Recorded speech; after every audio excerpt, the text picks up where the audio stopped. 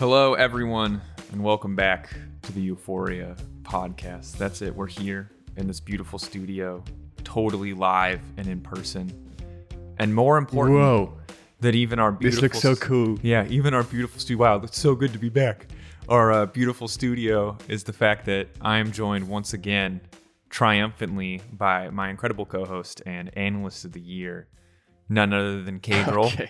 Bro, I have to give you that prop because don't oversell it. Don't oversell it. No, I'm not trying to oversell it, but you have to understand. I think I can, as a member of the community, and also me, person who works with you all the time, I think I can reflect the community perspective of relief that you have returned.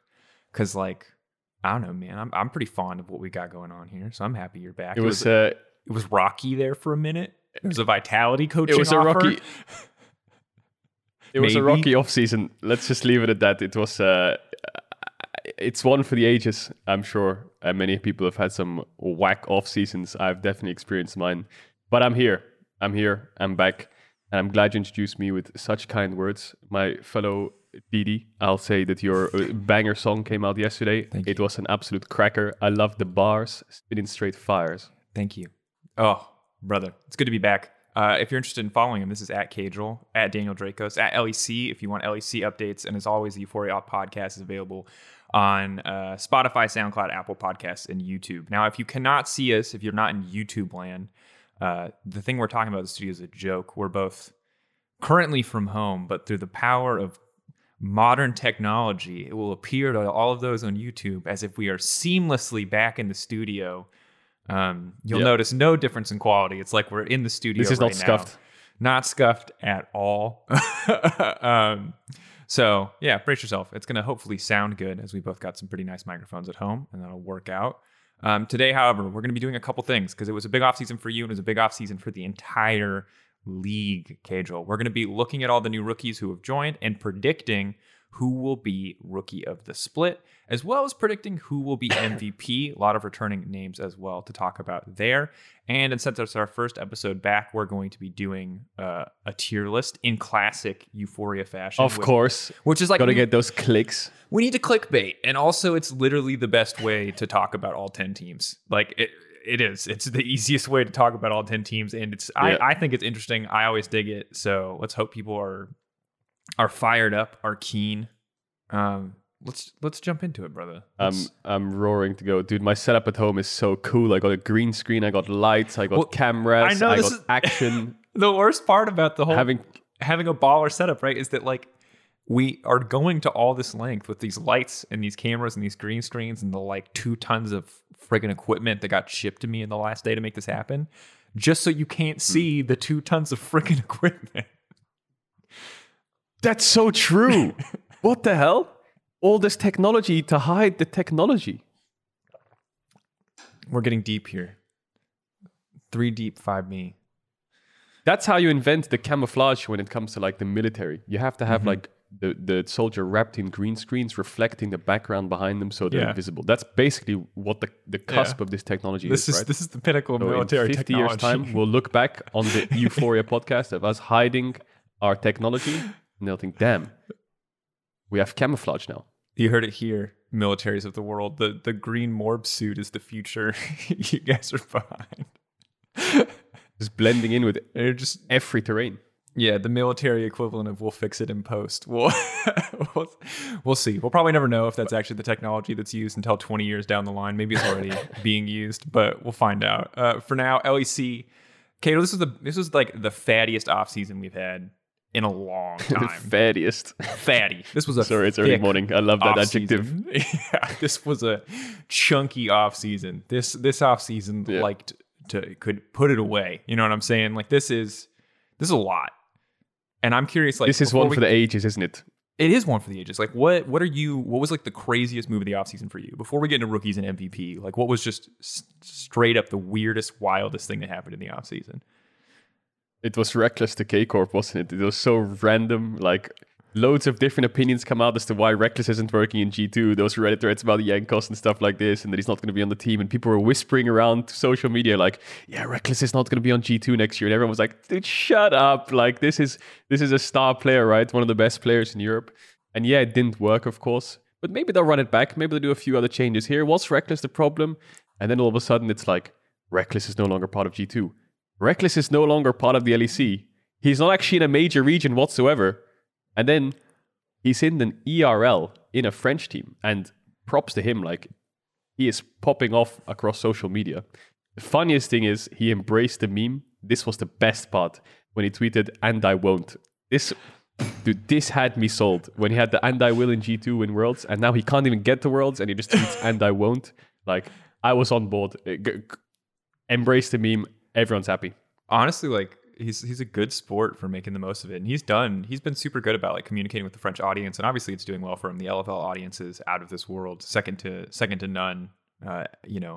Superliga coming close, but at the end of the day, LFL has got that unlocked, and I'm excited to see what Reckless does on K Corp, to see what that means for EU Masters, because I'm a big EU Masters fan in general. I think it's a super cool thing. It is really weird though, because he's kind of like, now Reckless is the Fabi of LEC.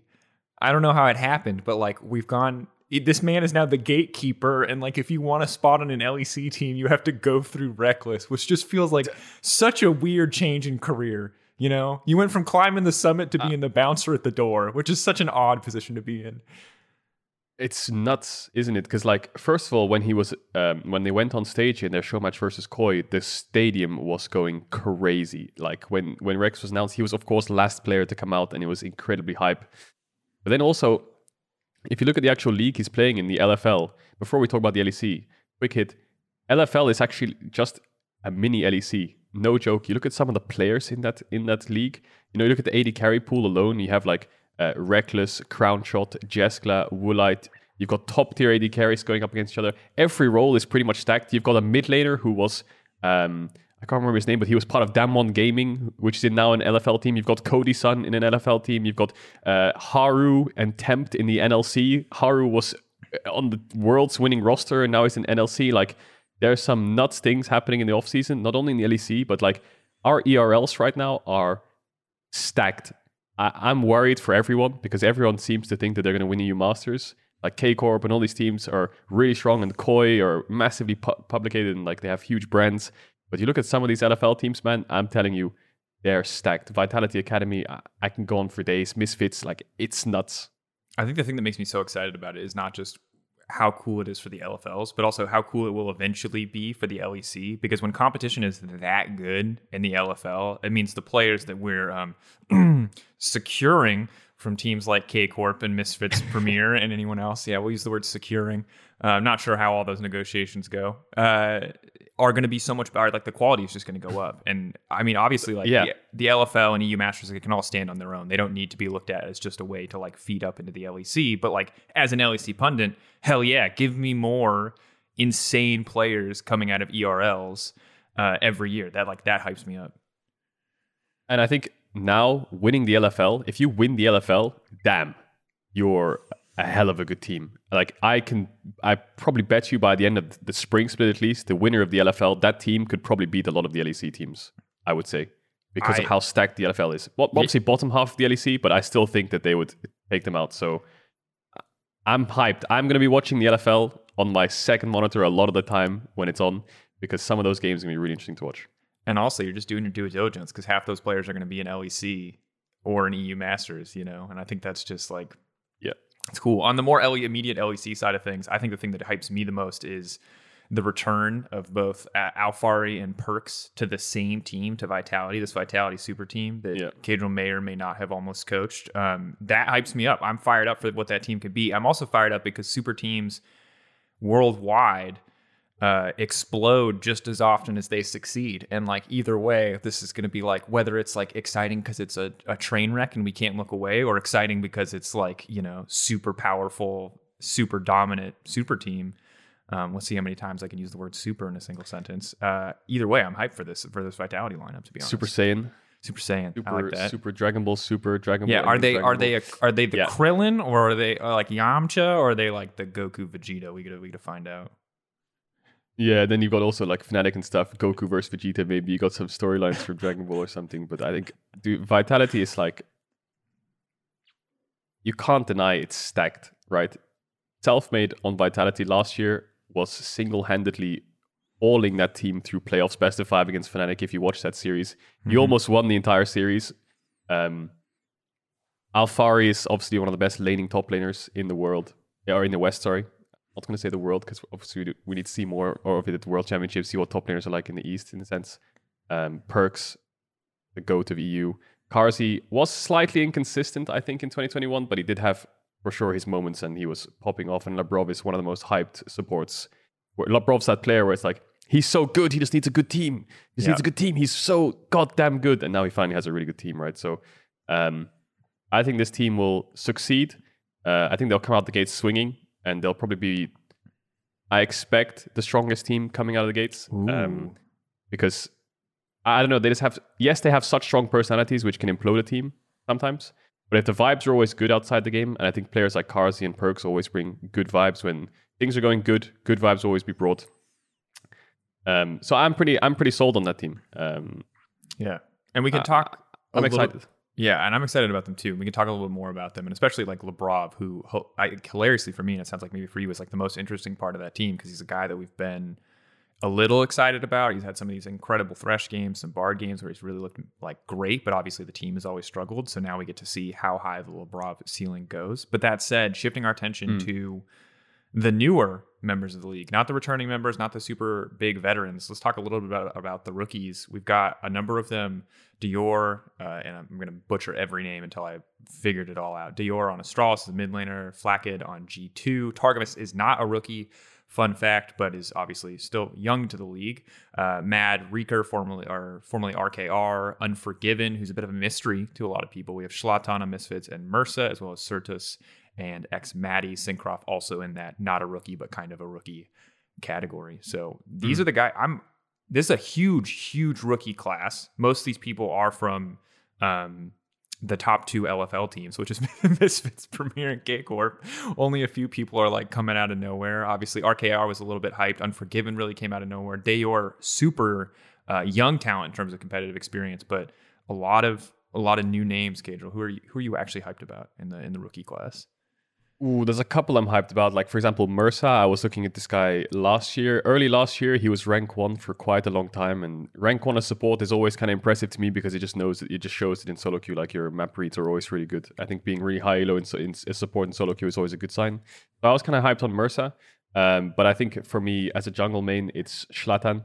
I've been watching this guy's games, and he is always like Flame Horizon in a way. This guy, his pathing is always super efficient. He's always really high up in farm on the enemy jungler. Like, I think he has one of the craziest CSDs in like EU Masters, right? When this year in summer. I've jungled against him a lot in the years, and he's always that player where it's like he was on the cusp of LEC. I think last year as well. It's so weird to say last year is 2021. I can't believe it's 2022. This is just blowing my mind every time I think about it. Like, dude, where's 2020? Dude, where's 2020 at? Where's the last 2 years gone? Was it 2021? Last year already? God damn it. Yeah. But yeah, I'm super hyped for Schlatan. He was on Misfits Academy. Now he's on Misfits main team. Obviously, Misfits losing Razork it's kind of hard to replace, I think, because he was probably the MVP of the team in 2021. But Schlatan definitely a top tier replacement. Yeah, I think big shoes to fill, certainly in terms of what Misfits need from him. And the overall goal of this is we want to predict a little bit looking forward for Rookie of the Split. So in that same vein, Schlatan, do you have enough faith in this guy? You're like, this guy right here is going to be Rookie of the Split? Ooh, yeah, Rookie of the Split, I would say, is probably going to be Schlatan. I think, to me, Misfits overall is almost like a dark horse for me. Going into spring.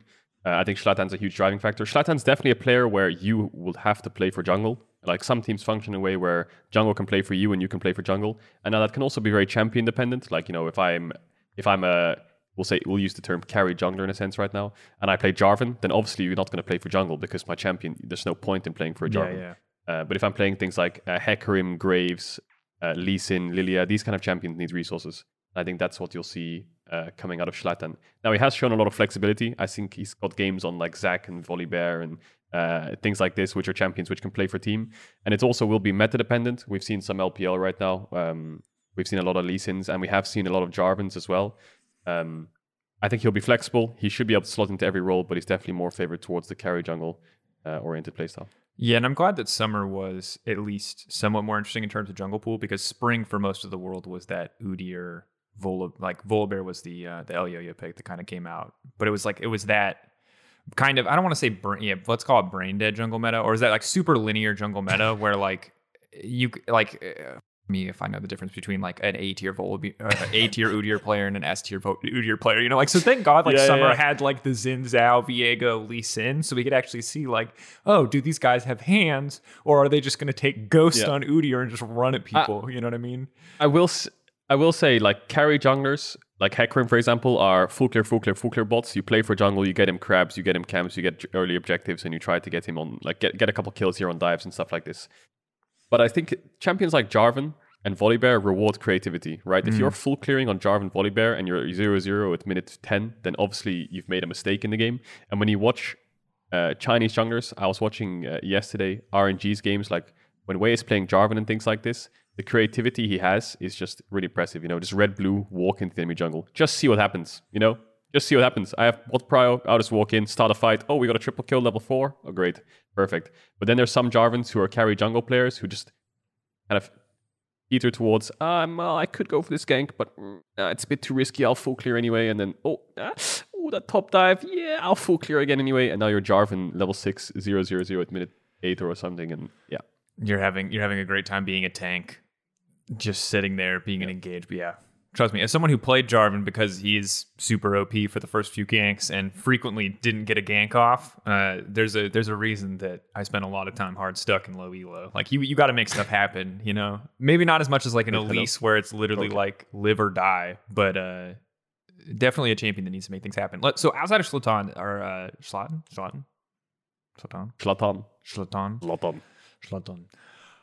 Oh man, I'm gonna butcher so many names. It's hard. Who are you hyped for? I'm really excited for Reeker, because I think that I have a lot of faith. This is almost like entirely because I have so much faith in Mac, who's come through as like one of the big coaches. But this guy showed a decent amount of potential in Prime League. I thought he was super solid. I don't think he's by any means a crazy pickup, but I don't think he's the immediate like easy, hey, let's just look at K-Corp, let's look at Misfits Premier and see what we can get, in the case of players like Certus or X-Maddie or Syncroft.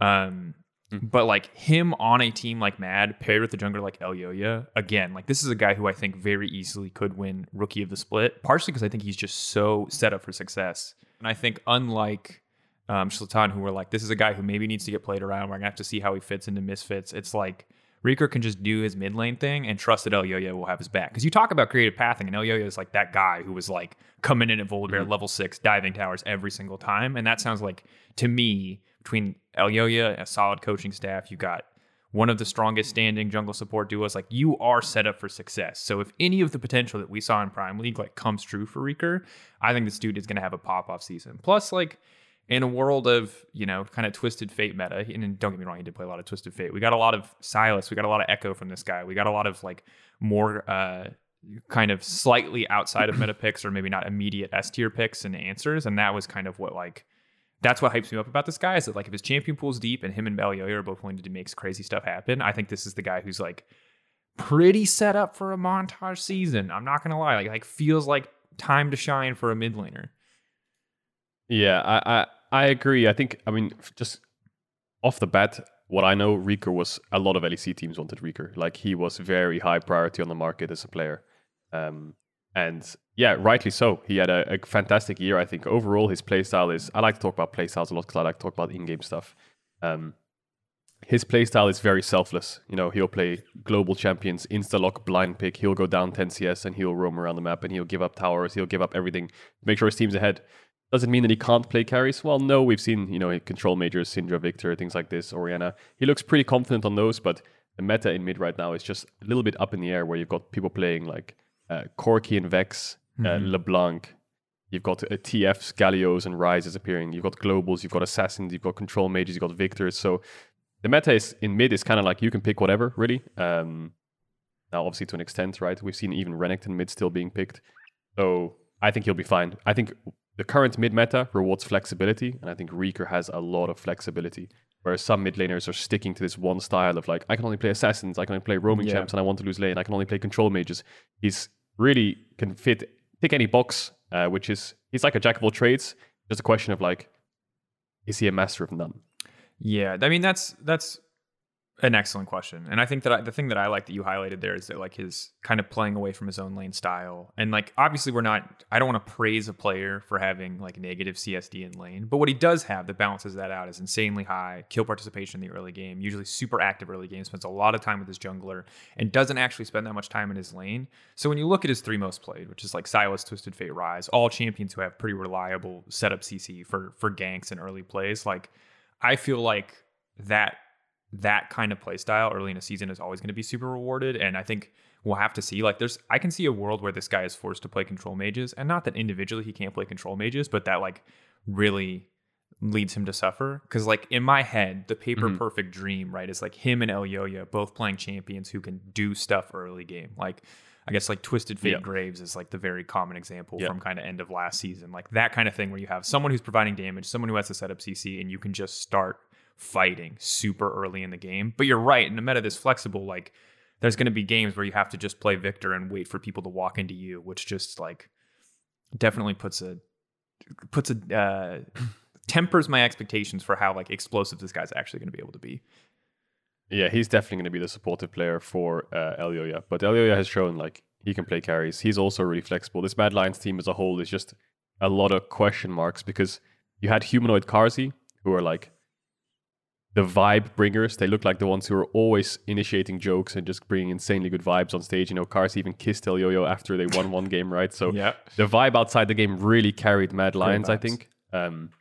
Through tough times, if they were losing, there was just so much positivity in the room, I imagine.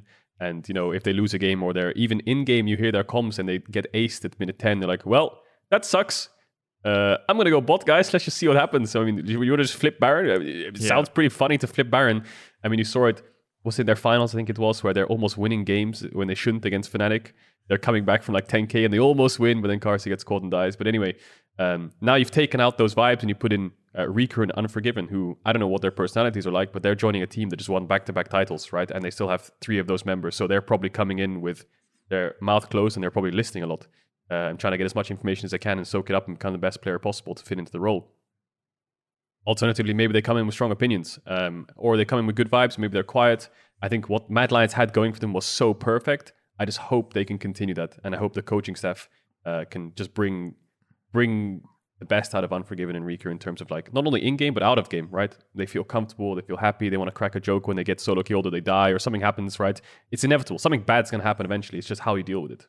Yeah, and I think Unforgiven is the big mystery of kind of this rookie class. There's a lot of people with a lot of potential and a lot of tape where you can really see them pop off, and Unforgiven is one of the players who has that least amount of that tape. Not that he hasn't had good games, just that he's like, compared to a lot of these other players, not someone who has been in the ERL scene for a super huge amount of time. Not a guy who's had a super huge amount of like stage games, at least that I have VODs of.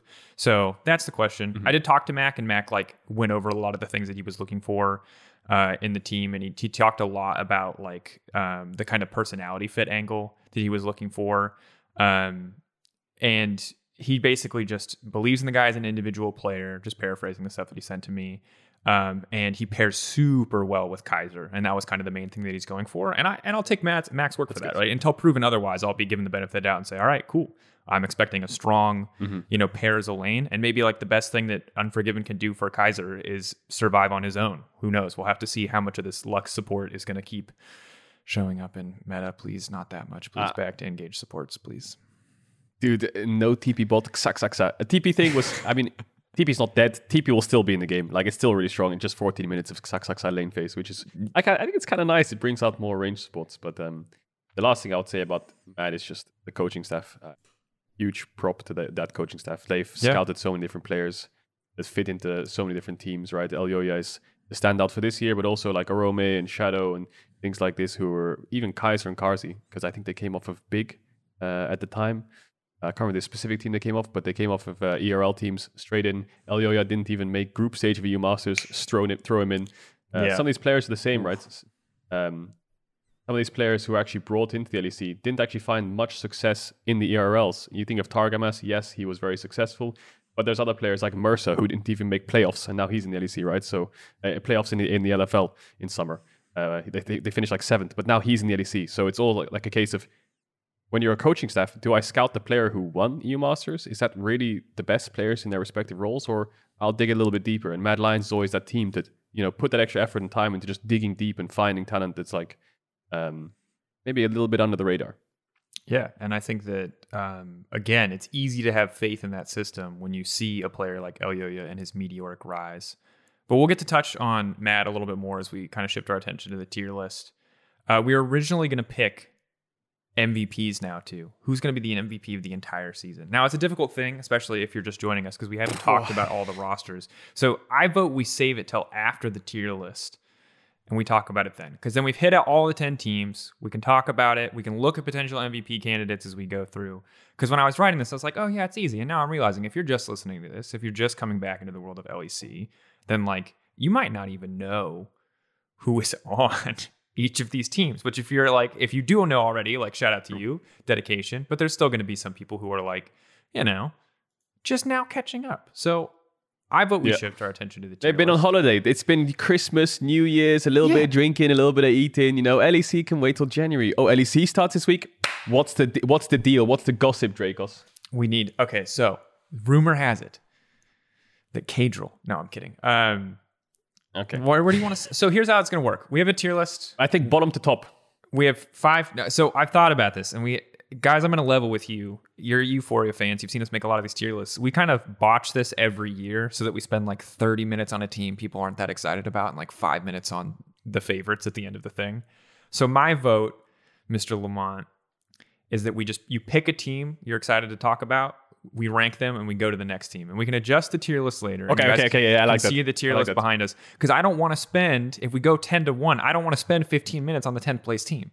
Like, let's sometimes, yeah. All right. So pick a team. You can kick us off. I can start. Yep. You know who I'm going to start with? I'm going to start with XL. Yeah, baby. Let's go. Genuinely think that this might be the year for XL. I have 2 dark horses in the LEC, and when I say dark horse, my definition of dark horse, I think the definition of dark horse vary. My definition of dark horse is they will find a lot of success where people might not think they will find success. Not necessarily win the split. I just think that they will succeed more than they did last year. My first dark horse is XL. So I'm going to put XL in B tier. Okay. Off the bat. I think they'll make playoffs this year. And I think they will be top 6 in the league. I have a lot of faith in that jungle support that we saw in summer. I genuinely have a lot of faith. I think Nukeduck is reliable. I think he's good. I think Finn was done dirty, honestly. I mean, on Rogue, of course, he was the weak link. Mm-hmm. But I think CLG doesn't count. He is a very good carry top. He's always consistent in solo queue, good mechanics. I think this is probably the best version of XL we've ever seen. And Patrick, I think Patrick is still, I don't want to say underrated, because everyone still thinks Patrick's good, but he still does fly under the radar a lot when it comes to best AD carries in the league. I think he is a solid top 5, top 4 maybe AD carry in the league. They have a very strong bot lane.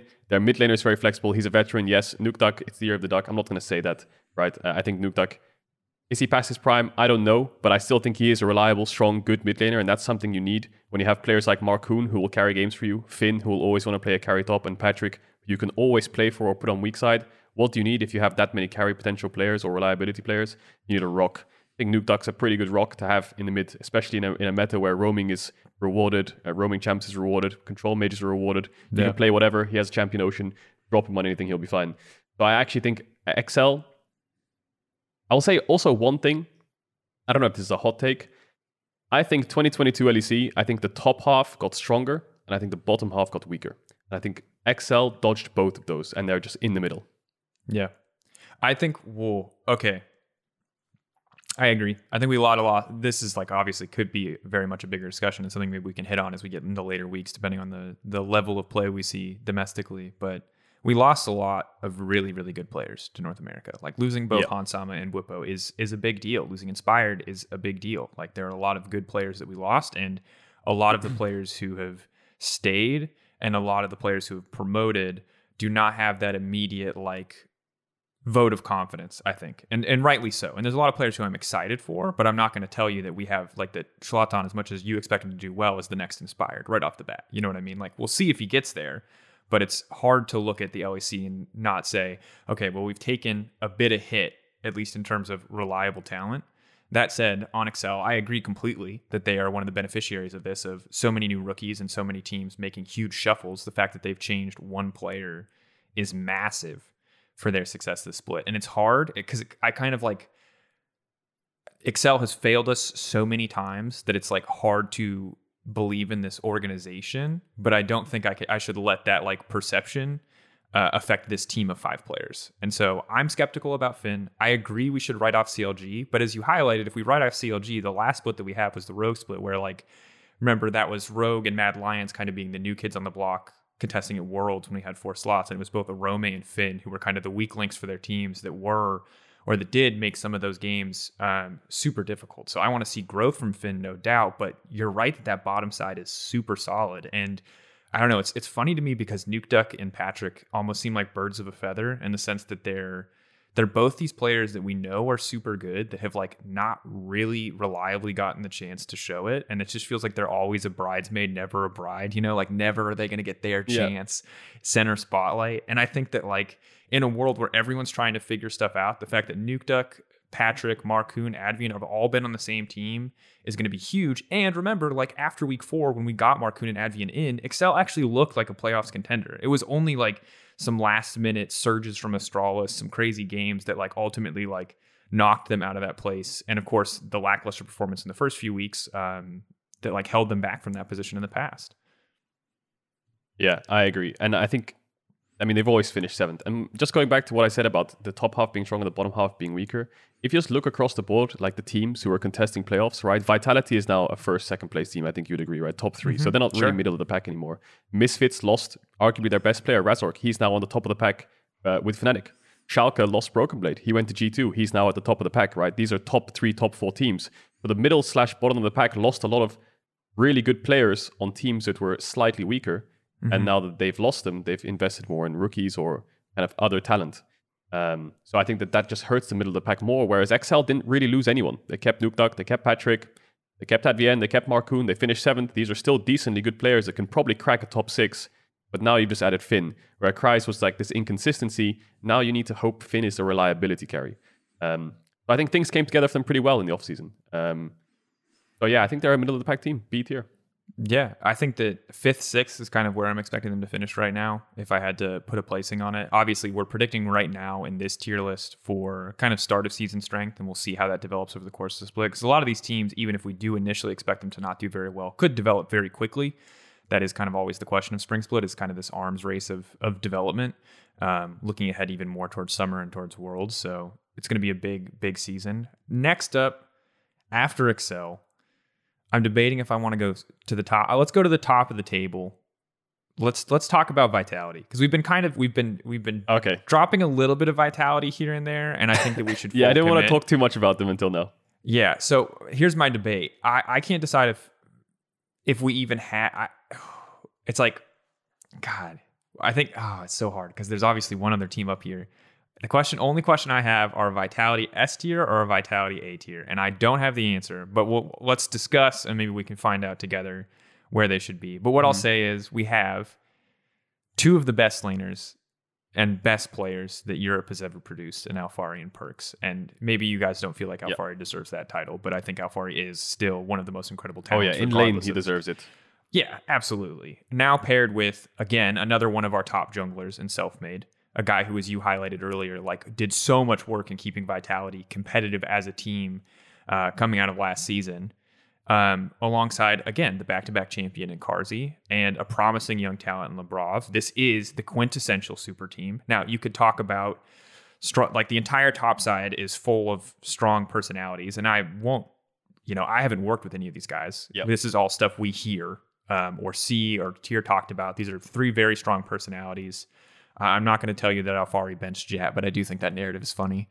But like, we have to see. So there is that. And I'm not going to say that there's like a lot of validity to any of the narratives of like, oh, this team could like explode at any moment. I think we have to wait to see. But I think it would be bad to talk about Vitality without talking about the potential for strong personalities to like divide a team rather than bring it together.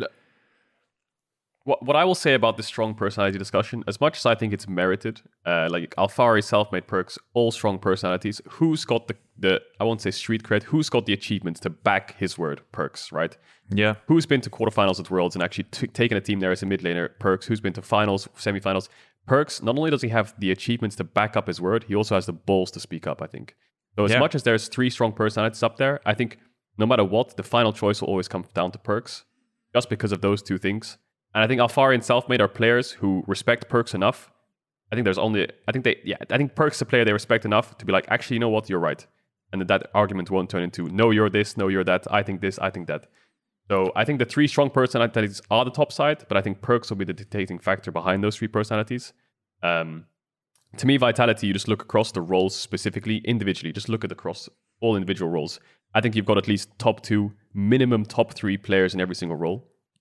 It's just a case of, can you bring them together? Yeah, I think to be fair, I think we're very excited about Labrov, but I think Labrov is a guy that will have to prove himself for that spot. And it's easy just to say Kaiser Hill is saying, and then like, I guess Labrov is third. But I think there will be some people contesting, and he is going to have to back that up. Because while we both agree that there's a huge amount of potential there, we still haven't, like, we're giving him the benefit of the doubt because we believe that this guy is good for so long. But we do still have to see that come to fruition. I don't want to like celebrate him before he's actually like earned that on stage with this team. But even without that, even if we say Labrov is just top 5, the rest of this team is so freaking stacked that short of one of these like personality disasters that people like are going to speculate about, there's no way this team isn't top 4. Like, it's just like minimum top 4, no matter what, and probably top 2 is the expectation that I would have for them straight up.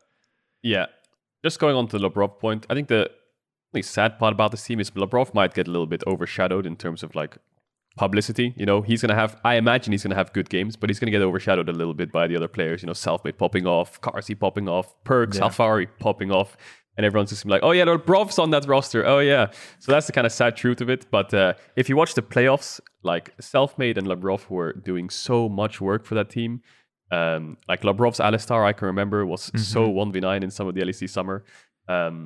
So yeah, he's a player, again, we can't celebrate him as a top 2, top 3, top 4 player or whatever right now. Perhaps, I think it's definitely there though. The signs are there, and now he has a roster to show it. So as much as he will go under the radar, I'm going to keep my eye on him for sure, because I think that I want to see if he can find success on a team that's actually really strong across the board and can facilitate him, and he can facilitate them back. So I'm excited for this team. I think this is an S-tier team.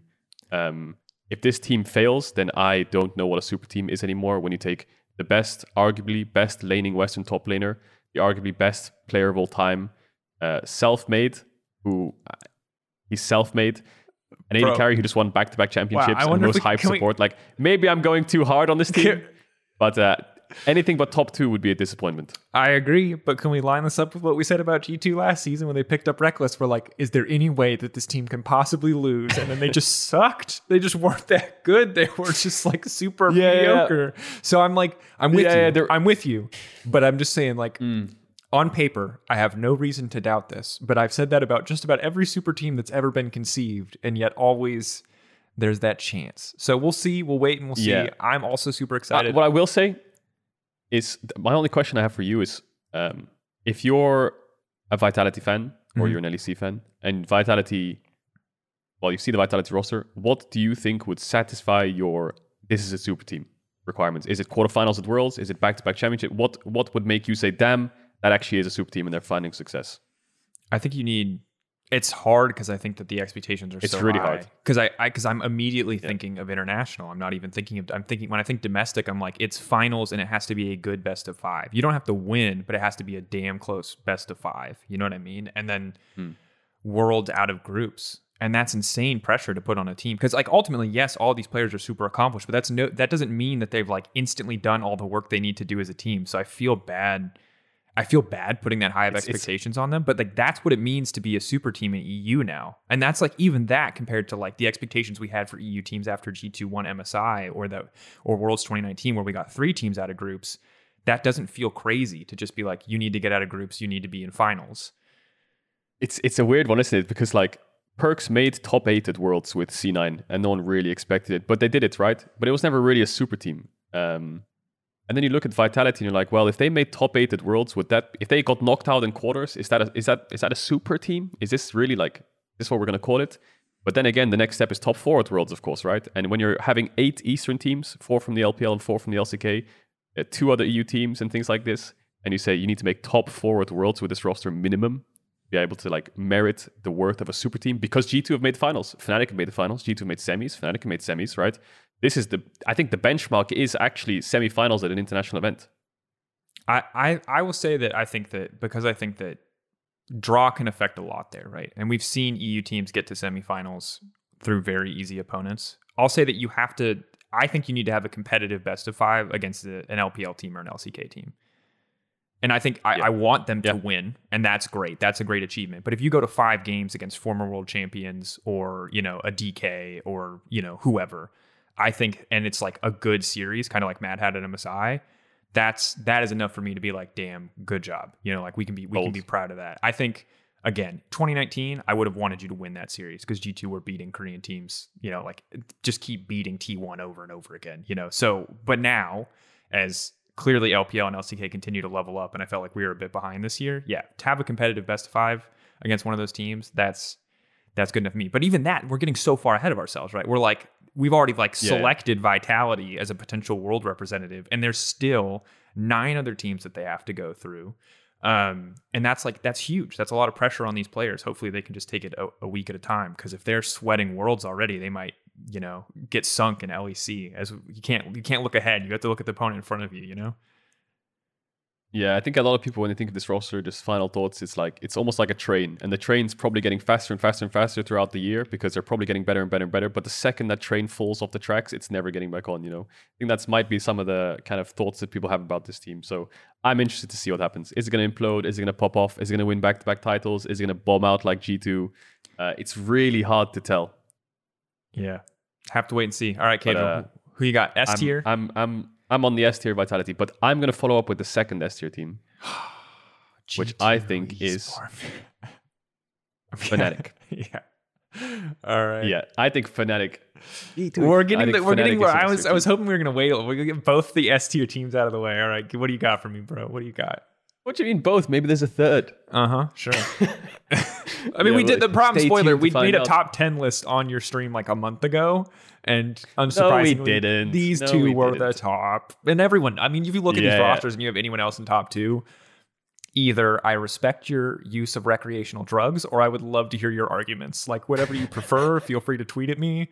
But yeah, like if you have anything other than these top 2, please check your biases at the door. Yeah. And maybe let me know, because maybe we did miss something. I don't want to say that we're flawless. Maybe they know something. Maybe they're prophets. Maybe they've seen the future and they know that this team's going to win. Anyway, Fnatic. The cool thing to me about Fnatic is what a shitstorm of an offseason they had to finish with such a good offseason.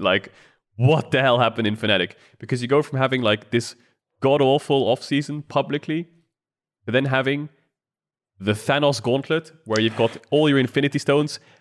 Upset Hilly, best bot lane EU. Humanoid, best mid EU, who just won back-to-back titles. Razork, MVP of Misfits. Wunder, top laner of G2. And they went... and now it's a case of can they snap their fingers? I think the Thanos metaphor is perfect, because this is why we talk about the league being top-heavy. It's just Fnatic existing. Just bam, half the league is no longer eligible for playoffs. You know what I mean? Just you guys are going to get obliterated. G2 top, Misfits jungle, Mad mid, yoink, mine now. I don't know how they pulled that off in the offseason, but they did. And the second funniest thing to me about this offseason is, I think after the series between Fnatic and G2, all the Fnatic fans were shitting on Wunder, yeah, take that. Adam's better. The Yumi Scream thing. Well, okay, to be fair, Wunder also shat on Fnatic at every waking opportunity. I don't want to make this sound like this was Wunder is very publicly talked trash all the time. I will say he came into my stream a couple days ago and he wrote G2 Kek W. So he's already on the other side of the train now. I think he's ready to take his revenge on G2. But now, yeah, like I was saying, everyone, Wunder versus Fnatic, Fnatic versus Wunder, and now 3 months later, fast forward. Now it's your top laner, boys. Is everyone back on the Wunder train? Because I will say, from my opinion, Wunder was, 2019, the best top in EU by far. 2020, ups and downs. 2021, also ups and downs. The whole team had ups and downs. The memes of him playing WoW, not playing solo queue, not taking it seriously, la la la la la. I think this Fnatic roster and Wunder now swapping teams is actually a couple of good positives. The first one, it's a kick up the ass. The second one is a change of environment. And the third one is now he has more motivation, perhaps, because, he's on a new roster, new thoughts around the team. It's not the G2 laid back, like, yeah, we'll win summer anyway. I will win playoffs. I will win spring. Now it's a very different environment, very different training environment, different expectations. I think Wunder is, in my eyes, going to be reawoken. I think the beast will be reawoken. Will he be 2019 Wunder? I think that's very hard to say. I doubt he'll be 2019 Wunder, but he will show remnants of it, I hope. And I think Wunder will be back at the split. And that's why I'm excited for this roster. Yeah, and I think that there are some good questions to ask about this roster. And one of them is, are we going to see Wunder come back to peak form? How is Humanoid going to do on a new team? Because we all expect this, similar to Wunder, who we talk about wanting that kick in the butt and that motivation. Humanoid, not necessarily needing a kick in the butt, but is a dude who dealt with a ton of burnout last year on Mad. And this is something that Mad has a lot of experience dealing with, both Humanoid and what he needs to be successful and burnout. And I think that Yamato Cannon is no doubt no stranger to that either, just because I think that it's a very rigorous schedule to be in a pro team completely. But there are going to be new challenges. And I think it's easy to give Wunder and Humanoid both the benefit of the doubt. They're going to be super fired up and raring to go. But we were talking last year about Humanoid being a guy who plays to the level of his opponent. When you're at Worlds, Humanoid is fired up. He's fighting for his life to go toe to toe with mid laners. When you come back after going to Worlds, to LEC regular season, fresh year, is he going to come in with that same motivation? Is he going to be trying to, come in at 100% every single game? And I'm inclined to say yeah, but I think it's a fair question to ask for both those players is what level do we see them at? What level do they, how long does it take them to get back to that peak? Because definitely as stacked as this team is on paper, all these players still need to be performing at the top level for this to be the S tier that we expect it to be. Yeah, I think the fire and the hunger, I think the person with the most of it's probably going to be Razork, because he's always been on teams who have just come close, they made playoffs, but they never really dented playoffs. They never really made top 3. And now he's on a roster that can make top 3. And he has the potential to do it himself as well. So now he's sitting at his chair. He's looking around him. He's got the best bot lane in Europe last year. He's got 29, one of the best top laners in Europe, just 2 years ago, who made a world final. He's got the person who just won back-to-back splits next to him. He's thinking, damn, if I really do put the work in like I did in 2021, I might actually win myself a title here. So I think he's definitely really hungry because he's never really won one yet. Upset hasn't either, but I think he's shown incredible domestic success last year alongside Hylissang. So I think, yeah, it's the Thanos Infinity Gauntlet. It's a case of whether they can click their fingers. But I think Fnatic have done themselves a bloody good job in this offseason. If you ask me what Fnatic's roster in 2022 would be at the end of 2021, I would never have said that they got Mads mid, Misfits jungle, and G2 top. Never in a million years. Well, and I think for Fnatic fans, it's got to feel so good because last year was such a mess in terms of building a roster that was going to perform at the level that you wanted to perform. You had the Bwipo role swap to jungle, Adam coming in. And ultimately, don't get me wrong, that Fnatic roster ended up doing incredible things. That playoff run was awesome. One of the best things domestically we've seen in a long time outside of the Schalke Miracle run. But it was a lot of heart-stopping moments, though. I think a lot of Fnatic fans were like, guys, can you stop with the 5-game series? Can we just 3-0 someone and get to the final safely? Come on, guys. Yeah, I was going to say, it's not like anyone, I would never have called them a safe bet. You know what I mean? And certainly at the start of the season, it was pretty rocky. And it's, understandably so. You got Adam coming in as a rookie and you got Bwipo in a new position. All of that makes sense. But for this feels like the first time in a while that Fnatic has been wow, I believe that this team can hit the ground running and should hit the ground running. And I'm excited for Yamato Cannon too, because I think that we've seen Yamato bring up rookie teams. We've seen him deal with Fnatic in this chaos last season where they weren't quite able to find a solid footing. Now he has all the pieces necessary to win a title, And this is, I think, a huge opportunity for him as a coach who's been around for a long time to win it all, because this is probably, in terms of 5 players, one of the best opportunities you're going to get. We've already talked about Vitality, who are their biggest competition, and honestly, after these 2 teams, there's a pretty decent gap. So this is you have got the tools, everything, all the variables around you are set up for success too, in the sense that the league is top heavy right now, and huge opportunity for both Fnatic to come back and get a title again, as well as Yamato Cannon, a guy who's been chasing one for a long time. Would you say this Fnatic roster is a super team?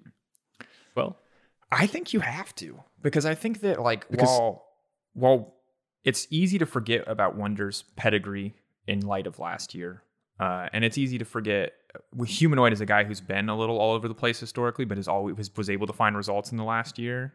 I think this is a super team. I think that you can't tell me that Humanoid being the best performing mid laner in LEC is worth more than Perkz being, the one of the best. I didn't really watch that much LCS. The best, or if not one of the best LCS performing mid laners. You know what I mean? You can't, even if Perkz has all that history behind him, Humanoid's the guy last year who was actually making shit happen domestically. He was the rock for Mad for so much of the year. I wonder what defines super team, right? Because that's just such an interesting discussion to me, because you look at Vitality and you think super team, but you look at Fnatic and you don't really think instantly super team. But if you look on paper, they have 2 world finalists, they have 3 LEC champions, right? In Wunder, Humanoid, and Hylissang as LEC champions. Hylissang, Wunder is world finalists. You look at Vitality and it's just Perkz is the only one who's won an LEC title. Perkz, the only one with the world finals. Everyone around him, Karsi as well. So there's two LEC titles, sorry. But in terms of world finals and things like this, it's Perkz. In terms of achievements, Fnatic has more from the individuals. It's just the names. Is it the names that are bigger, or the expectations that are higher on the Vitality players? It's Perkz. I not to cut off your... Yeah, it's Perkz. Yeah, it's Perkz. Because Perkz' weight of achievements is so good that if you put Perkz next to top 2, top 3 players in their position on any team, you'd call that a super team. Because Humanoid has a ton of domestic achievements, and he's so does done that make him a super player? Yeah, Perkz is whatever positive adjective you want to throw on him, you can throw on him. The GOAT of EU, the most successful European player of all time. Perkz is a legend. There's nothing you can take away from Perkz. And Humanoid's getting there. But that's a sheep, not a goat. But I don't know what you're... Wait, do goats also bad? What does a goat make? I don't know. Now I'm thinking about it. I'm like, do goats also bad? Okay, let us know. I don't want to... They must bad. I don't know what else they would make. The cow goes moo, the pig goes oink. I didn't have that button on my little toy when I was a toddler. You know what I mean? The goat. What is the goat? Just someone with all the animal noises. Sounds like. I don't like it's a Perkz interview clip because I or a you know what a girl you know what a goat sounds like? Do I know what a girl sounds like? You know what a goat sounds like? No. I meant to say goat. Do you know what a goat sounds like? A goat. A goat says, "Watch me." Ooh, I like it. That's what a goat says. There you go. Like that? That's a good transition. But yeah, I think that Fnatic are also a super team, and they have just their bot lane alone. Upset Hylissang is, the Ming Gala. I don't know what bot lane they want to be, if they want to compare to the Mako Viper bot lane now, whatever they want to be compared to. They are our. I would say it's more like a Gumayusi Keria. That's fair. I like that. Anyway, that's Fnatic. And I think these are the 2 teams we expect to be fighting it out. I think we can shift now. Damn, it's so hard not to just go in order. Do you want to go in a completely different direction and go down to the bottom? No, go crazy. Yeah, go crazy at the bottom. Go crazy at the bottom. Let's just grab the team that belongs in the D tier. It's like it's reserved for them. Oh, every time Astralis is in D tier, man. All right, we just click and drag Astralis down. Yeah, I'll go first, then you can go. God, there's a lot to... It's hard. This is what I will say. As a pundit of this league, I generally want to be supportive of any team, but it's hard to be super psyched about Astralis when they changed so little of things that ultimately didn't work for them. Now, it's important that we do acknowledge, I think, that they had a great run at the end of last season. A lot of that was Zanzar's Trundle, and I'm legitimately excited for Zanzar, and I want to see what Dayor can do in the mid lane. But Promise Q, not the best performing support in our league by any means. White Knight had Lee Sin, but past that, 1 or 2 really good games. We were starting to get hyped for White Knight, but again, most of the season, not super standout. Zanzara, innovator, creative player, still, I think was ranked only did not get the worst jungler because of Kirei, who was hard choking on stage. So and then Kabe, who has been Mr. Reliable for years, but Astralis has a lot of people who are I don't even want to say reliable.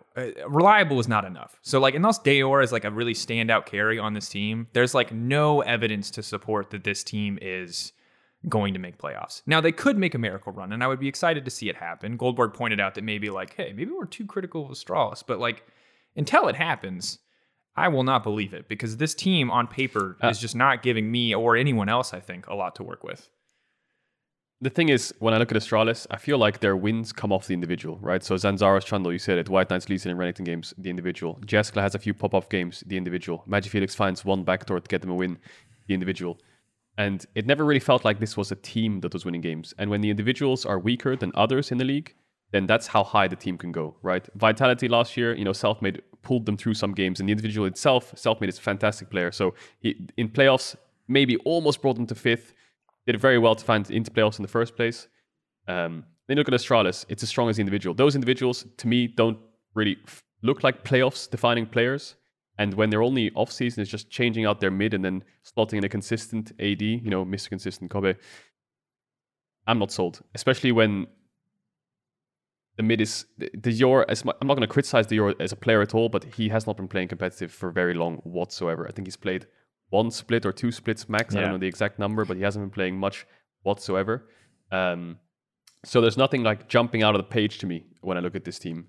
Dior did make, I think it was at EU Masters finals in summer, and he was playing like insane games on TF and Rise, and maybe there's something there. So I'm glad that they found a rookie, because at least they have that X factor if Dior is popping off, and Zanzara can be the reliability, like you said, and then maybe they can funnel into Dior. But I don't really see who's carrying the games, because before, Jeskla was the only one to lean to, and White Knight when it was meta-defining.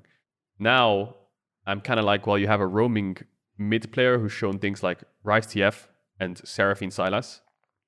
You've got White Knight in a meta where it's like very jungle top dependent, so that feels very difficult in Europe. And then Mr. Consistent Kobe, which is like, granted, he was never really inting, but he was never really like popping off in games. He was just always doing his job. So yeah, and you can talk about their past achievements, but even in 2021, they finished 9th. And then in summer, they finished like 7th, 8th. It's like, well, you can say that they're 1 win away from these things, but that applies to everyone, Yeah, if you're 10th or if you're 7th, most of the time in the ADC, you're separated by 1 or 2 wins, unless you're 0-16, right? Well, and that'll happen. But I think for the last couple years, most of our playoffs have been decided by 1 win, 1 tiebreaker. And I love it. I love that we have such close playoff races, but it also means that like being 1 win away from playoffs is not as much of an achievement as maybe it would be in splits where, there are some 0-16 teams. And I think that the big thing, just to distill it down as simply as possible, is that like last year we were waiting to see which player would be the carry on Astralis for people to play around, because we were like, wow, we have some smart players, we have some players that can set other people up for success, but who the hell are they setting up? And if that's Dayor, if that's Kabe, if Kabe's going to put on the carry pants and not be Mr. Consistent but be Mr. Hyper Carry, like maybe this team can do something. But sadly for Dayor, who I think is the guy on this team that probably will not get as much time to prove himself before he's just immediately doubted, because Astralis has been so historically unsuccessful. It's just that when you're scouted by Astralis, it's not the same thing as being scouted by Mac. You know what I mean? Like, I give Unforgiven a little bit of the benefit of the doubt, even though he has similarly and less actual achievements than Dayor, because Mac is like, I put my faith in this guy. He staked his reputation on that guy, and Mac's reputation is big. This is a man who's one of the most successful coaches in the last few years, and certainly one of the most respected coaches, whereas Astralis are a team that have not really achieved anything since the first splits with Origin.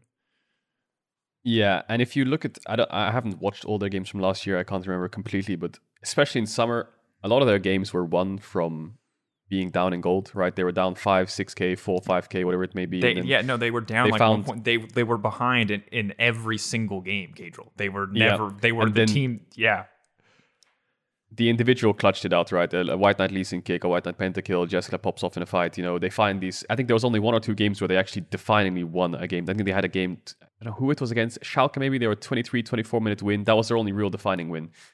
So you can argue objective bounties, poggers, they're going to fall behind. They're going to come back even harder now. And it's like, well, I never really trust teams that can not get ahead in the first 20 minutes of the game. And as much as the opposite side of the coin is Rogue, the Rogue time, Keck, I think having a good fundamental is always strong. But this team never really felt like they had strong fundamentals as a team. It just felt like the individual found the play and then they found their way back into the game by just obvious shot calling in terms of like, oh, we made a pick, let's just flip Baron. Flip Baron works. Okay, we're back in the game. This is not a team you can bet on, I think is where we're at. And ultimately, I hope we're wrong, because I don't want to immediately be putting a team down in 10th place every single time we make one of these tier lists. But again, when you make small changes and the smallest changes last year, spring to summer, and then pretty small changes, all things considered, here again after failing. It's hard to like super believe in your team. The good thing, if you're an Astralis fan, rating them low means they can only break expectations, which is also a good thing. I think, especially if I was a player and I was like, oh, social media is ranking me the worst team in the LEC. I've got nothing to lose. You know, what have I got to lose if I'm already the worst team in the LEC in everyone's minds already? Then you make playoffs. Wow. Miracle run, Cinderella story. This team's amazing. More in-depth look at the players. You generate a lot more hype around you. So if I was placed in C+ tier as a Astralis player, I wouldn't really have that kind of boom in it's also eyes on me if I was to make playoffs, right? So not a bad thing if you're a player. Like, people can call it mean if they want to, and I don't think it's mean, because it's not. We're not doing this with any intention. I just think it's important that you do not, like, this is not the participation trophy football that I played when I was in middle school. You know what I mean? Like, it's dope when you suck and then you prove, or people expect you to suck and you prove them wrong and you make playoffs. That's great. That's a great thing. But the only reason that's cool is because people didn't expect to see you do it in the first place. Like, we're almost taking away from any potential future success if we write them in as a playoff team when they aren't. So I say, prove us wrong. I would be glad to sit here and like interview Promiscu or Kaabe and be like, yo, we were wrong. You guys are cracked. You know, like, how did you do it? Yeah. How did you make it happen? Or like AOD, how did you know that Dayor was going to be the next Faker? I would love to have that interview. I would love to be wrong. But until proven otherwise, I'm not going to change my prediction. And I don't think anyone should until they show us that. So that's kind of, I feel like, where we're at for Astralis. All right, Didi, we got 6 teams left. We got to bang, bang, bang these. Yeah? Yeah, we're not the bang, bang. My turn. Okay, fine. Your turn. I like pace. If you ever watch my stream, I like speed, I like power, I like pace. It's about drive. It's about power, okay? We stay humble. Hungry. We devour. All right. We say hungry, dude. What? Learn what? Okay. All right, go. I'm going to pull out SK Gaming. And I'm going to put them... I don't know where to put them. I'm on the CD area. On the CD. CDs. Yeah, okay, there's a joke in there. Anyway, SK Gaming. Treats. Mm-hmm. I'm glad he's back in support. This is already a positive. Jezu, this bot lane, I'm happy. 2021 spring, run back. Fantastic. Love it. Genex. Actually think reliable top laner. Not too bad. He had very good stats because he was playing a lot of range top laners. So he was obviously winning his lane to a point. But obviously the team was crumbling. A lot of counter pick. That's the thing. But the team was crumbling around him. Certus. Not super hyped on him, but he has been in ERLs for a long time. He has been hovering around the top of ERLs. He's never really stood out to anyone in their minds like, wow, this guy is the next Caps, the next Faker, whatever it may be, whatever you want to call it.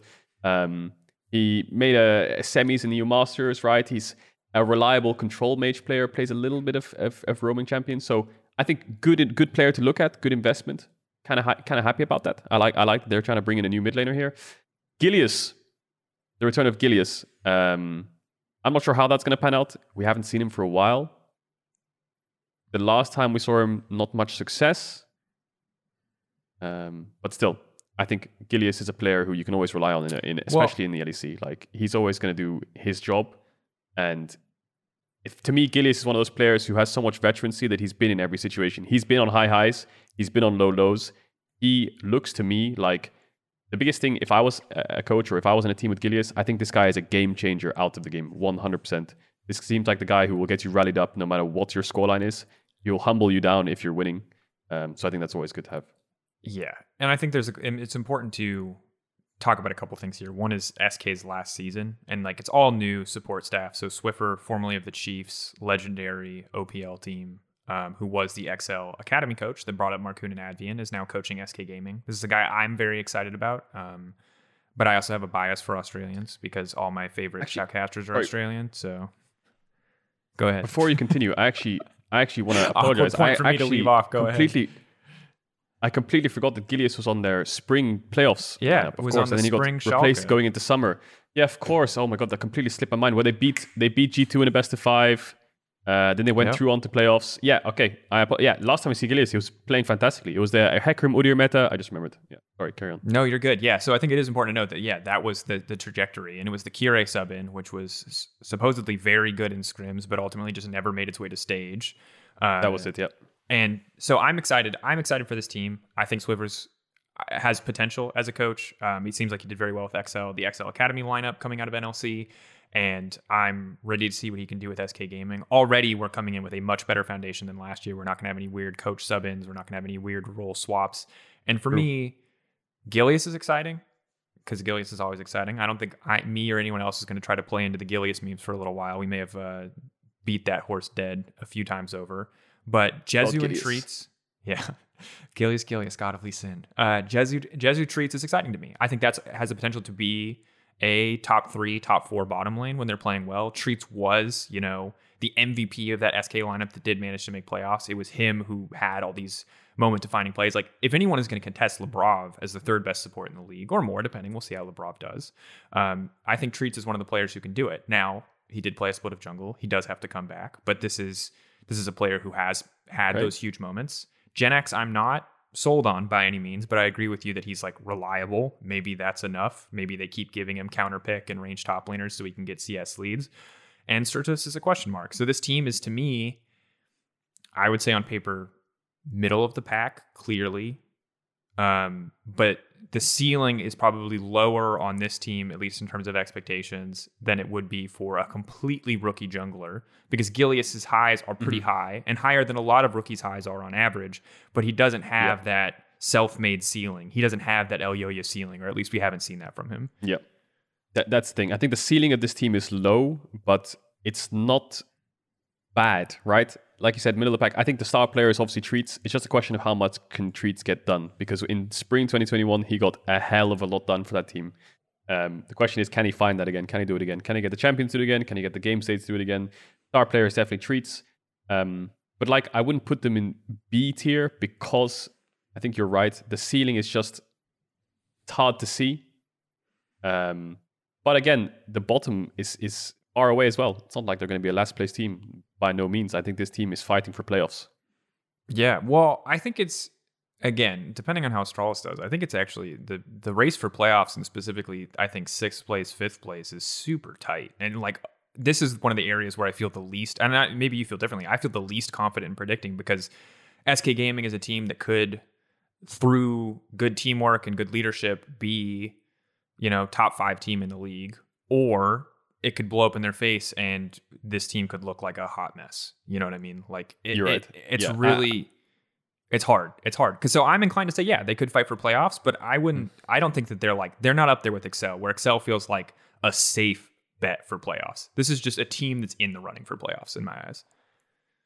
I agree. I think the strongest factor for this team will be teamwork. Just team. The vibes outside the game, I think Gilius brings it, Swiffer brings it. I think as a whole, there's no one like explosive on this roster. I think, it might be a bit hard to deal with outside the game or inside the game. I feel like Jesu is very humble. He's very down to earth. He's a very cool guy. He's very supportive. Treats is the same. Gen X is the same. And then Gilius is always going to ramp them up. Be like, who the hell are we playing against? I don't even have these nameplates on. Is this some kind of bronze team we're against? When they're playing against like one of the best teams in the league. I don't know how Certus' personality is, but I think that's going to be a locker room diff, that team. And I think that can take you to high highs. It's a very underrated kind of thing to have when all your team is just, fully focused, not even tilting, just all one goal. Everyone's happy. Yeah. All right. You did SK, right? So it's my turn. Yeah. Okay, let's round out the bottom of the table. BDS. Where are they going? It's a Sierra D angle. All right, let's talk about it. All right, so let's just, I want to say that I have very little faith in BDS, because I think that the best player on their lineup on paper is Limit. And Limit was a good support player, don't get me wrong. But like, I'm skeptical about Syncrov. I'm skeptical of XMatty. Yes, I saw their K-Corp success. They're players that have been around for a long time. They are, I think, rookies in name only, in the sense that they have, like, when you've played in ERL for long enough, I think you basically have the LEC experience. And maybe I'm wrong. I haven't played there myself. But you look at Adam, he's a guy who had some success on Fnatic, but it was super feast or famine. And, I don't think that he's a reliable top lane in the league. I think he absolutely could become one. And I think Nuclear Int was pretty mediocre throughout last year, and he was the player that BDS opted to build this roster around. So the thing that I'm most excited about is Grabs and Duffman together as an analyst coaching duo on a team that's not G2, and Limit, because I think Limit was one of our great playmaking supports when Schalke were doing well. So everything else to me is like, Like I'm not even like I'm not super fired up. Like what's your read on this? I think Adam is just so volatile.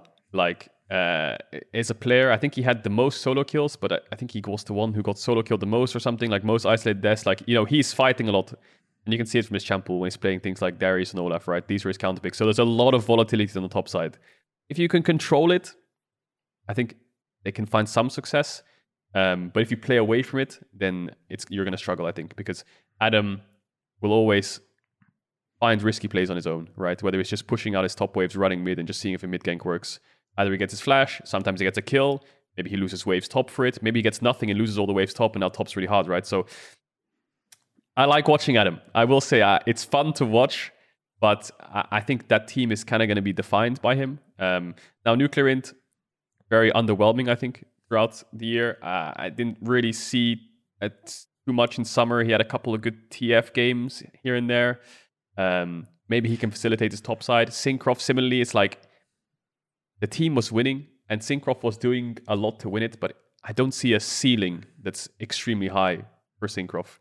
But I do think he is probably the most consistent player on that lineup next to Limit. How him and Limit function together will be very important, because I think this team needs to get top ahead, otherwise they're going to struggle. I think Matty's always going to be a safe bet if you put him on like an Ezreal or a Ziggs or whatever. I think Matty's very flexible. He can do his job. They've got good vibes as well, right? Matty and Syncroft coming from the same team, grabs a lot of experience to kind of dictate how this team works. But the pieces just seem like they don't fit very well together. It's very hard to kind of put it into words. I will say that we kind of we said wow, this is the worst analysis of all time. We said SK passed the vibe check. I'd say that BDS could pass the vibe check too. I think obviously like people are going to have strong feelings about Adam after a lot of the offseason stuff, but I think putting that aside for a second, I think like Syncroft and Limit are both much older players, and I would expect them to be more mature. That's not always how it lines up, but I think as guys who have been around for a long time and who have been able to continuously find teams for a while, I think they're guys you expect to be more mature. I think Grabs and Duckman are established. Limit has some good experience. And so if we talk about Nuclear and Adam as kind of the two younger players on the lineup, I think that we now get to see how Adam functions outside of Fnatic, and maybe could be a level up for him depending on what he's able to do. Maybe get out of... I love his unique picks, but at the same time, I do want to see more than just the unique picks. And similarly, Nuclear and... Again, like that team was such a disaster in summer. It's like I think the best thing we can do for Nuclear Ant is just give him a blank slate and trust that people have seen things that we have not from him, and set the expectation that like, okay, we'll just have to wait and see. But the thing is, even when we say all that, even when we do all that, I think they are at best right there alongside SK.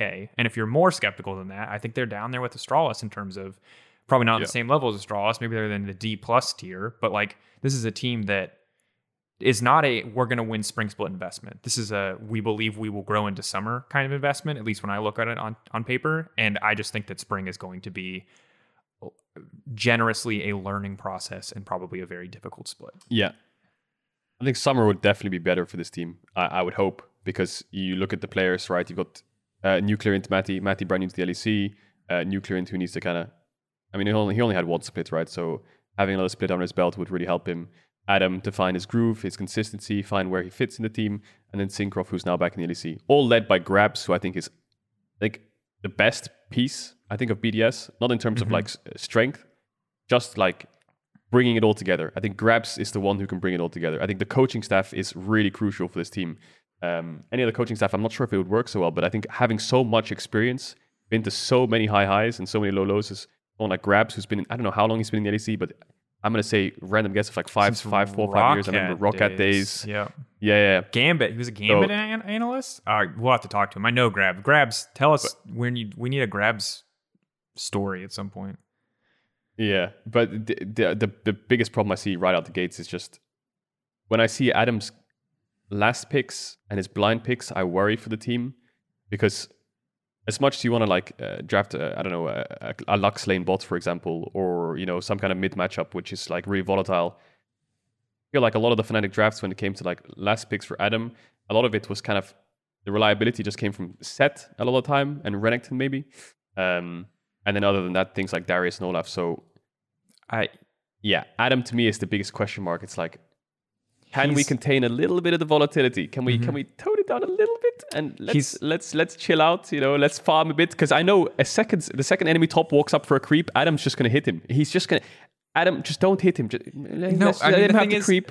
If I'm with you, but if he plays, to me, it's kind of similar to when we talk about leader, in the sense that he plays the champions he plays. He's very good at the champion he plays, and both of them have bigger champion pools. But if you're going to play a leader, if leader's going to play a leader champion, or Adam's going to play an Adam champion, it plays a specific way, it does a specific thing, and he's either doing those things or he's losing the game. He's either killing you as Olaf, or you have an Olaf on your team who's 0-0-0, and you're like, my life, this champion's useless. You know what I mean? Or leader, where he's either popping off on a Kali, or he's, they're ganking his lane and he's dead 3 times and like the game's over. It's a difficult position to be in, and I think they will win games because of Adam Olaf. They will win games probably because of Adam Darius, whichever, he wants to play. Maybe some Adam Renekton, even though that champion's been, hit a million times with the Nerf bat. But how many games will they lose because of that? How many games will they drop because those champions don't work the way that they're supposed to work? So yeah, I'm with you. I want to see more from Adam. I want to see more development, and more that is not just that unique identity. As much as I love the unique identity, I would love to see more there. C or D? I mean, last thing is just welcome. Well, I don't know. Can we do C minus D plus? Is that a thing? We'll put them in C, because they're not, obviously we're on the fence, and we're not on the fence with Astralis. Yeah. So. Yeah, true. We're on the fence. I mean, last thing is welcome to LEC, BDS. Welcome. Schalke's gone. Yeah. BDS is here for anyone who didn't know. But yeah. Welcome to all the rookies too. And if we're not excited about you, don't worry. When you pop off, we will be. And if we're not giving you your just deserved praise, message us on Twitter, because we're definitely not trying to undercut you guys when you pop off. But we're also not going to oversell BDS's announcement. BDS's announcement video was sick. I like the color and the vibes and like. Hell yeah, dude. That was produced by Young Elder, the same people who make a lot of our rap battles, who did the last Mad versus G2 rap battle. Those guys are killer. Shout out to Johnny and Dennis. We got 4 teams more, and before we didn't have to rush more, but now we've got not a ton of time left if we want to keep our producers happy. Not a ton of time left. Okay. Let's power through it. Okay. I go G2 A tier. I can't put them on S tier just yet because brand new bot lane. Broken Blade, I think, is a good addition. Jankos, Caps, obviously the staples. Would I call a super team? No. Would I say that they're favorites to win a split in spring? No. In summer, I would definitely put I'd have a bet on them. I think there's just potential to see how spring plays out. But I think there's a lot of potential in this roster. Kargamas has had a stellar year in 2021. I think he is going to be one of the best supports in the league. Out of the gates, probably not. But this team needs time. Give G2 time. This is the first time we say this, where I think the 2 things I've noticed about G2 now is, 1, we need to give them time, and 2, we can't keep giving them the benefit of the doubt as well. Now, those 2 things might seem kind of polar opposites, but a lot of the times it was like, oh, G2 is 5th place. Oh, they're G2. They'll be fine. They'll be fine in playoffs. Oh, G2's 4th. Oh, they're down 1-0 in a best 5. Oh, they're G2. It's fine. That's not the case anymore. It's not they're G2. It's fine anymore. This is a brand new roster, and they need time. They need a lot of time. If G2 are 5th, I won't be surprised. They're not probably, if they're 4th, I won't be surprised. If they're down a game in a best 5, I won't be surprised. This team will need time, I think. But I still think they have a lot of good players, and they still have probably one of the best mid jungles in the West still. So that's a good factor to have. Yeah, and I think there's a ton of questions here. I think it's easy to believe in G2 when you look at their top side and you know what those players' ceilings look like, but also it's important to remember that Jankos and Caps came off a pretty shit split. And I think while we won't give G2 the benefit of the doubt, it's easy for all of us to give Jankos and Caps the benefit of the doubt, again, because of the pedigree, because of that history. But this is a massive change for G2 esports. New coaching staff, new rookie players. Like this is huge. And I think this is essentially... it's the same org, but basically everything else in my eyes has changed now. And while the mid jungle is enough for me to believe it, to agree with you and say that this is an A tier team alongside Broken Blade, that top side is solid. There's a lot that has to be figured out. This is the first rookie AD carry that G2 esports has had. Remember in the league, it was Emperor, and then it was Sven, and then it was Perks, or it was Hjarnan, and then it was Perks. Right, and you call Perks a rookie AD carry, but like he's obviously not a rookie player, and that worked out very well for them. And how G2 is going to function as an organization in terms of developing rookies, and admittedly, Dylan Falco has had a lot of experience with that in the past. He's also worked closely with Broken Blade and with Caps, and Caps' time on Fnatic. So there's a lot of positives. which Didn't we need to go Vayne?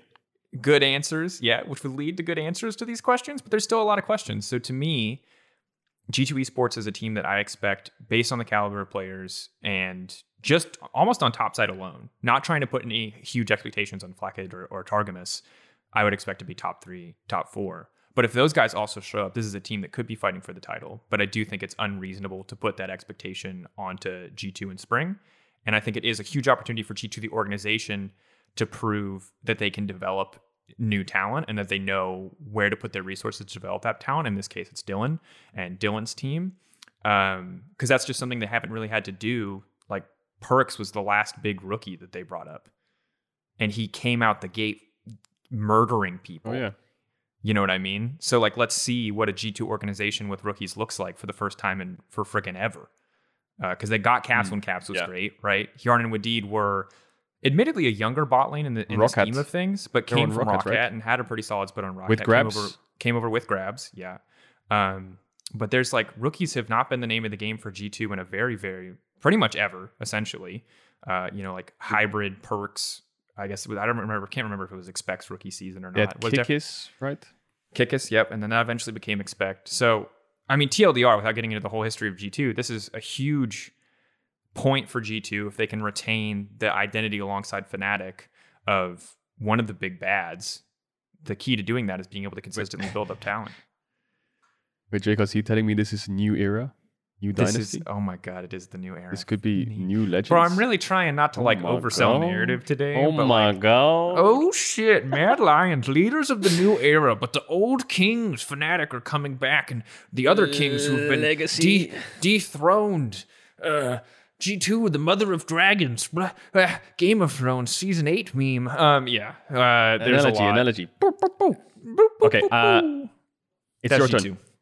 Cool. Let's do Rogue next. Bam. I'm going to say Rogue. I like that one. Solidly in B tier.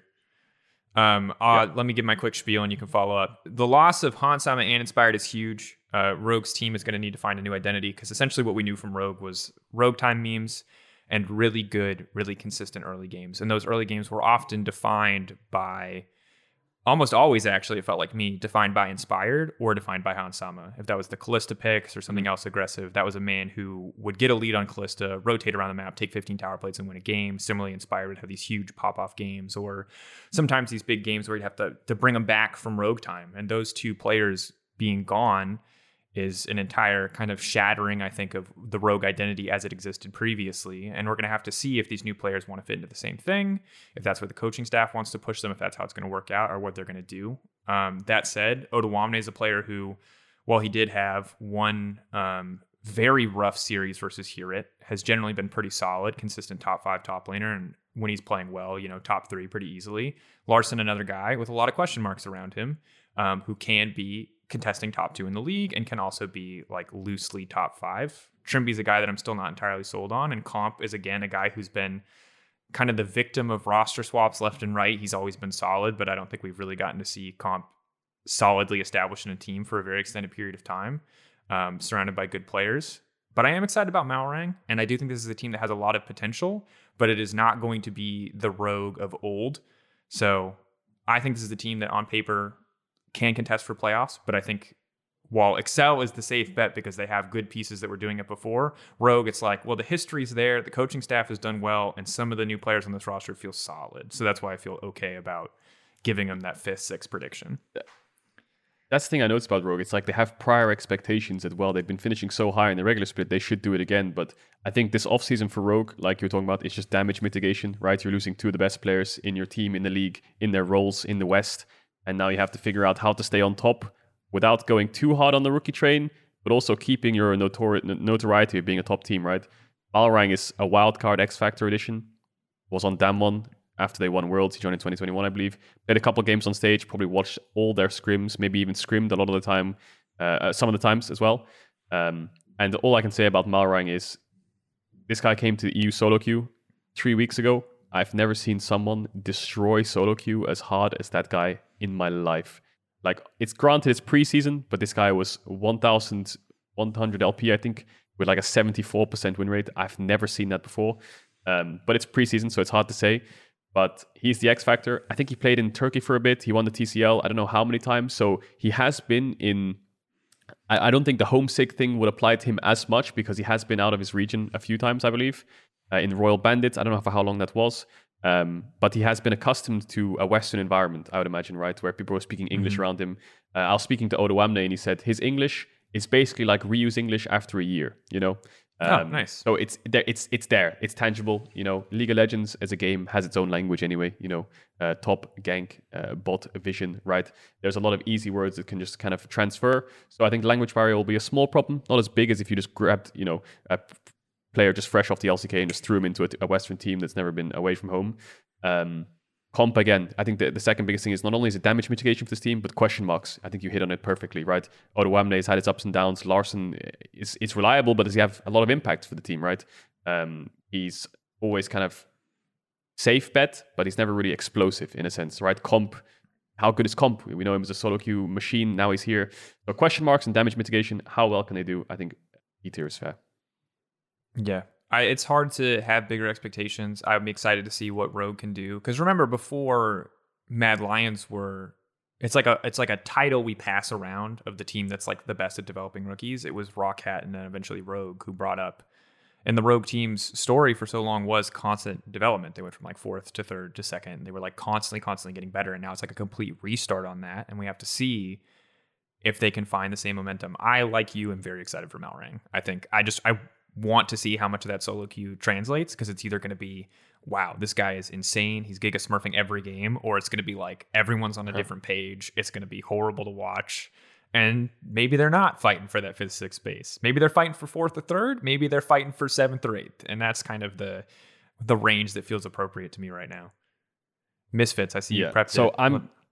Yeah, I prepped it. I pulled Misfits into BC tier. I don't know which tier they should be in, because again, to me, they're a slight dark. Like I said at the start of the show, I had 2 dark horses. XL was one of them. Misfits is kind of my dark horse. I don't know how good this team can be, but I don't want to overrate them off the bat, because like when I look at it, I think he's one of the best top laners in the league. I don't know how much to attribute that to Razork playing topside a lot of the time, but still, when he was ahead, he did his job, right? So I think Hirit was, I don't know exactly the number for how good he was, top 4, top 5, but he was definitely one of the best. I think VTO has had his moments. Towards the end of the split, he got really good. Neon is very similar, where he's just kind of under the radar, really good. Most of the time was part of the Miracle Run, all that good stuff, right? So we know he has high highs. Zlatan, I think, rookie of the split, really hyped up jungler, should have been in the LEC last year. And Mursa, who I've always kept my eye on in solo queue a lot of the time, is like this really good individual standout player who, yes, he didn't find much success in ERLs, but I think it is a really good pickup. So I don't know how much this roster has. And then the last thing I want to say is the coaching staff. I think Misfits have a really big coaching staff right now. I think they brought up Hiva, they've got Candy Floss, and their coaching staff, I think, is fantastic Carter in 2021. It's Carter now. We call him Carter. We let the old name He's die. Carter now. Yeah, okay. Yeah, I'm stuck to the old name. Candy Friend Floss, of the Carter. show. I He's think they been had on really before. Good, yeah, he was on good coaching staff. I think a lot of positives for Misfits. Yeah. So on the Hirit note, I mean, I'm really excited. I think we were a fan of Hirit when he first started, and he was playing like the Camille Renekton, and he had some great TPs, and he had some great individual outplays on dives. And then I think the series versus Rogue kind of cemented him as one of our top laners. I'll say that last season, even last year, top lane pool was pretty weak compared to what it's been historically, especially with like a Wunder underperforming with Alphari being gone. But with Alphari back and Wunder potentially set up to be back in form, top lane looks strong again. So it's a big deal for Hirit to be up there with those names as a guy who can contest. VTO similarly has been super solid. When he gets his champions, he's really, really able to pop off. So I'm excited. I think that this team is clearly, to me, above the SKs and the BDSs, but also I would say definitely below Excel. Maybe on par with Rogue. Even that feels unfair, because I think Larssen has had so much more success than VTO. So I would say that they're either, I would put them on the upper end of C tier, because I don't think they're as safe of a bet as an XL or a Rogue. But I do think that this is a team that should be fighting for playoffs, probably fighting just for 6th. And after their success last season, I want to see more from Misfits. I would be really excited if they were able to move up and fight into that like A tier with the kind of general top 4 that we might be emerging here. But I don't want to oversell them yet, because I think Zlatan is good, Hirit is good, and VTO are good, because I think Neon and Mursa still have to show that they're going to work well in the context of this team. And whatever success Misfits found last season, we still don't know how much of that to attribute to Razork. They have, I think when I look at this roster, I think it has high highs and lows. I think this roster could push an A tier like really hard if the top side manages and Mercer does well. I think this could push a top 4 or top 5 maybe. But I also think it might push a bottom, like a 7th, 8th place as well. So I'm on the fence. I don't think there's much middle ground. The Misfits story. Yeah, it's Misfits all over the place. Every single time, every year, every split, everything. Misfits is always 6 wins in a row, 6 losses in a row. First place, 5th place, first place, 9th place. Like, what's happening? I get that vibe again, kind of. But there's one more team left. All right. Wait, are they C? I think we're putting them in C, yes? Oh, can we not put them in the middle? No, we can't, because that defeats the point of... Maybe we should just do top 10 next time. But you can choose. You want C or you want B? I'll give you choice. They're the bottom of B or they're the top of C. Keep in mind, we have 7. No, you actually can't. You can't, because if Mad goes where I think you're going to put Mad, then they have to go C, because then we have too many teams that are going to be playoffs people. Yeah, it's C. All right, Mad Lions. They're going into A tier. Let's talk about it. For me... Oh, they're going into A tier. Oh, shit. Wait, are you kidding me? Of course Mad Lions are going into A tier. I think... And maybe this is bold. Skeptical. I was maybe B. Maybe upper end of B. And if we can talk about it, maybe you convince me. I think that the fact that they still have one of the strongest, if not the strongest, jungle support in the league, and probably should be coming out the gates, as they're the two players who've spent the most time playing together with the most success, although we'll see how self-made Labrov does. That's going to be massive for developing and bringing up 2 rookies. I think Arma, as much as laning has never been his big strength, and he will certainly get punished more for that, with players like Alfari coming back into the league. His ability to find fights and pick good fights is massive. And I just generally have faith in the development for Mad Lions of rookies. Now, Unforgiven could suck and Reeker could suck. And those are the big things that make this hard to put them on the same tier. Because I think that if both of those guys suck, it's almost impossible for Mad Lions to win a game. Whereas G2, if their bot lane sucks, I think their top side can still win games. Right. So I will say that Mad Lions are below G2 because they're not as reliant on don't have to be as reliant on their rookie players as Mad Lions do. Like if Reeker sucks, Mad Lions is probably not a good team. Like that's the thing that's going to be really hard about this. But I believe in Mac, risky. Dude. I believe in Mac. I don't know. You call that what you want. I think the evidence is there. I think Mad Lions with such a good jungle support, it's almost like they can put their mid and AD on the ladder. You know, they can pass them the baton after 60% of the race. Like you just got to do the rest. I trust you. You just got to do the rest. And it's a case of whether the carries can do the rest, right? If the carries can't, then they're inevitably just going to get ahead and just fumble, or their team fights are going to be weak. Those are the two outcomes you see when your mid and AD are weaker than your jungle support, right? It's going to take time again. Similar to G2 when you slot in not 1 but 2 brand new rookies to the LEC stage, especially in carry positions like mid and AD. They have got a lot of good foundation around them. I can see why I put them in A tier because they have 3 LEC champions around them, 2 times on all of them. They've got incredibly good coaching staff. They have everything they need to be good, right? It's on them now, right? I think everything around them is pixel perfect for them to become and thrive and do their job. It's just a case of can they? So to me, I'm on the fence of A and B. I'm like, well, they can do it. Do I trust them? I don't want to trust them yet. Now, I don't want to be a Debbie Downer on the team, but when I look at G2, they have a fallback. You just said it. If their bot lane is dying or the bot lane's losing, whatever, their top side's going to carry, dude. I don't see that in Mad Lions. I don't really know who's going to carry. Is it Armut? Is Armut going to be the one to just be like, you know what? I'll do it. Don't worry, guys. I think you're right. Jungle. It has, short of a carry jungle meta, I think it has to be Reeker. And I think that's what's scary. I mean, you could bet on Unforgiven, but that's like, I believe Reeker will be good because he's in the MAC training environment and he was good. You know, Unforgiven showed promise, yes, but just doesn't have anywhere near the amount of success or time that a player like Reeker has had. So, I think when a team is S and A tier, it feels like they're always going to have someone's going to step up. They'll be fine. You know, they might lose games when they win games and they're in dire straits or they're in tough times. They'll fall back on someone. So that's why I thought B tier. No, you can tell. No, I think you're right. No, I think it's a really good point. I think I was letting my belief in, again, the Mac development system, which I think is justified. Cloud me from the fact that you're right, that like if these two players were playing bot lane and let's say Kaiser was the all-star mid laner, this would be a much easier sell. But because they're in two of the roles where like if you underperform, it's really notable. It's really noticeable. Like, you cannot. It's really hard to win a game with these two roles underperforming, especially unless like top lane is hyper carry meta, which like wouldn't even fit Armut anyway. Yeah, and especially with range support bot lane meta where Kaiser is like this huge playmaker. I think you're right, dude. I think it's hard to.